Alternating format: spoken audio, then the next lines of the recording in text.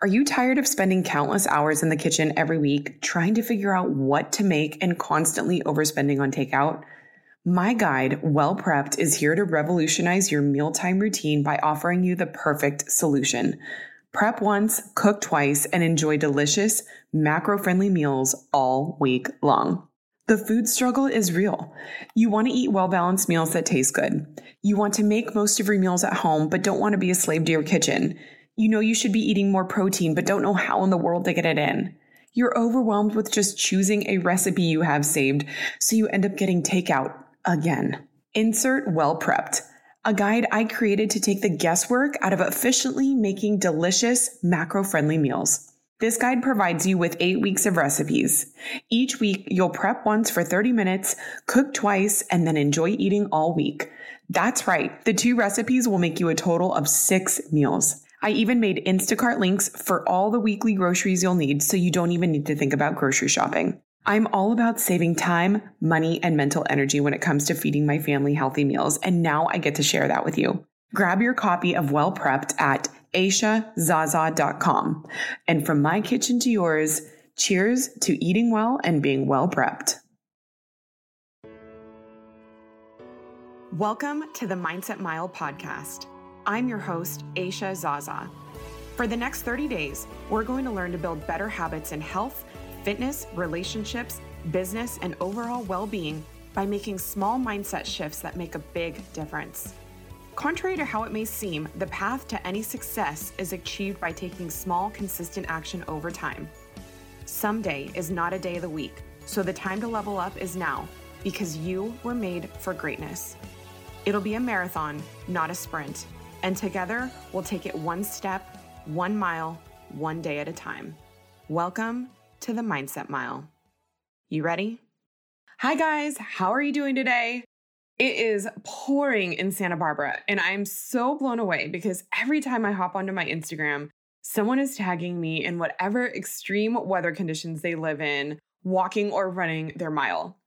I've been seeing you guys walk in the snow, with your rain jackets on, everything. Another person, they told me they walked up and down their stairs for the entire episode because they couldn't get outside at the time. Honestly, your no matter what attitudes and creativity to get moving while listening to this podcast has been so inspiring. I am seriously moved. In fact, the idea of this challenge of running or walking a mile a day has a lot to do with what we're going to be talking about today. And that's an all or nothing mentality. At first glance, this sounds like a great ideal. And I hear people say this phrase all the time. I'm an all or nothing kind of person. Even when it refers to small habits and decisions they're relinquishing responsibility over. It appears as a reasonable safeguard. But this thought process is robbing you of so much because there's a lot to win and gain momentum over between 0 miles per hour and 100 miles per hour. You may not realize it, but thinking of life in such extremes breeds a lot of anxiety and self-blame. You've heard how this story went for me, believing that if I couldn't go out and run 5 miles, then what was the point of even running at all? So instead of running or walking a mile or 2, I would do none instead. Instead of being consistent and committed to doing something, we somehow think doing nothing instead will benefit us. This thought process is detrimental because it doesn't just have to do with how you spend your energy, but it's a thought process that turns every belief or situation into black or white. And makes how we view things an extreme, and it certainly does not leave room for others' beliefs who may differ from that of our own. And I think the many divides that separate us in our country today make this very clear. This faulty thinking creates an inability to see alternatives in a situation or solutions to a problem. For people who suffer from anxiety or depression, this often means seeing the downside in any situation.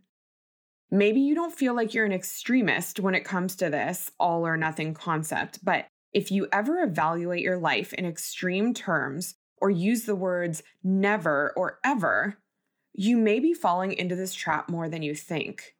Do you say things to yourself like, I'm never going to find the right guy, or I'm never going to find the right girl. I'm never going to make enough money. I never stick to anything. I always blow it. Things are either going perfect or they're a disaster. You're either a success or a failure.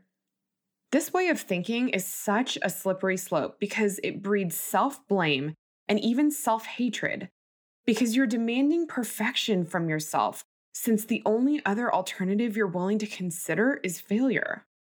Here's an example I'm sure almost anyone can relate to.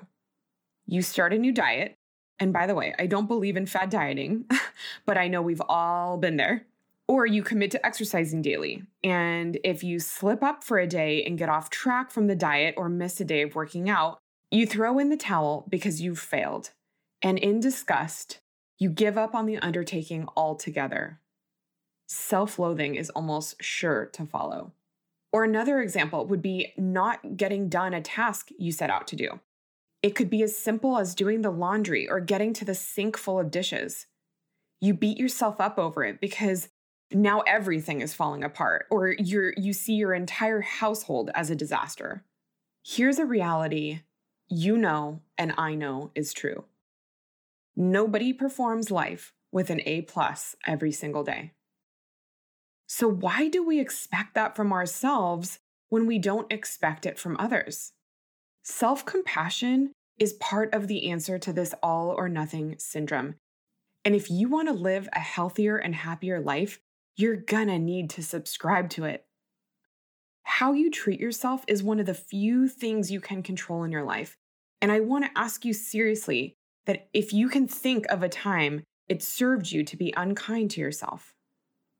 Have you ever bullied or shamed yourself into submission that created a lasting, healthy lifestyle or habit? I want to give you permission to accept that it's okay to not do everything all the time. Instead, consider doing something all the time, and I think you'll find yourself being way more productive. That's literally why I started this podcast, because it's so easy to underestimate what 10 minutes of personal development and getting your body moving for 1 mile can do. It does not need to be do everything or do nothing. It does not need to be black or white. There is a lot of right and a lot of wins in the gray. It doesn't mean that you don't need to do what you do great, but it's not fair to evaluate your life, worth, effort, success, beliefs, or happiness with 2 percentages. There's a lot more available to you besides 0 and 100%. Judging yourself so harshly is causing you a lot of heartache. Give yourself credit for doing the best you can every day. And if it's not for doing everything, then it sure as heck can be for doing something. If you're loving this podcast, it would mean the world to me if you rated, subscribed, and shared it with a friend.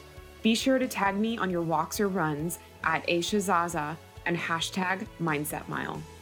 That's all we have for today, my friends. Remember, the big things don't happen overnight. It's the small things done consistently that make the big things possible. You are capable and you are worthy. Make it a great day.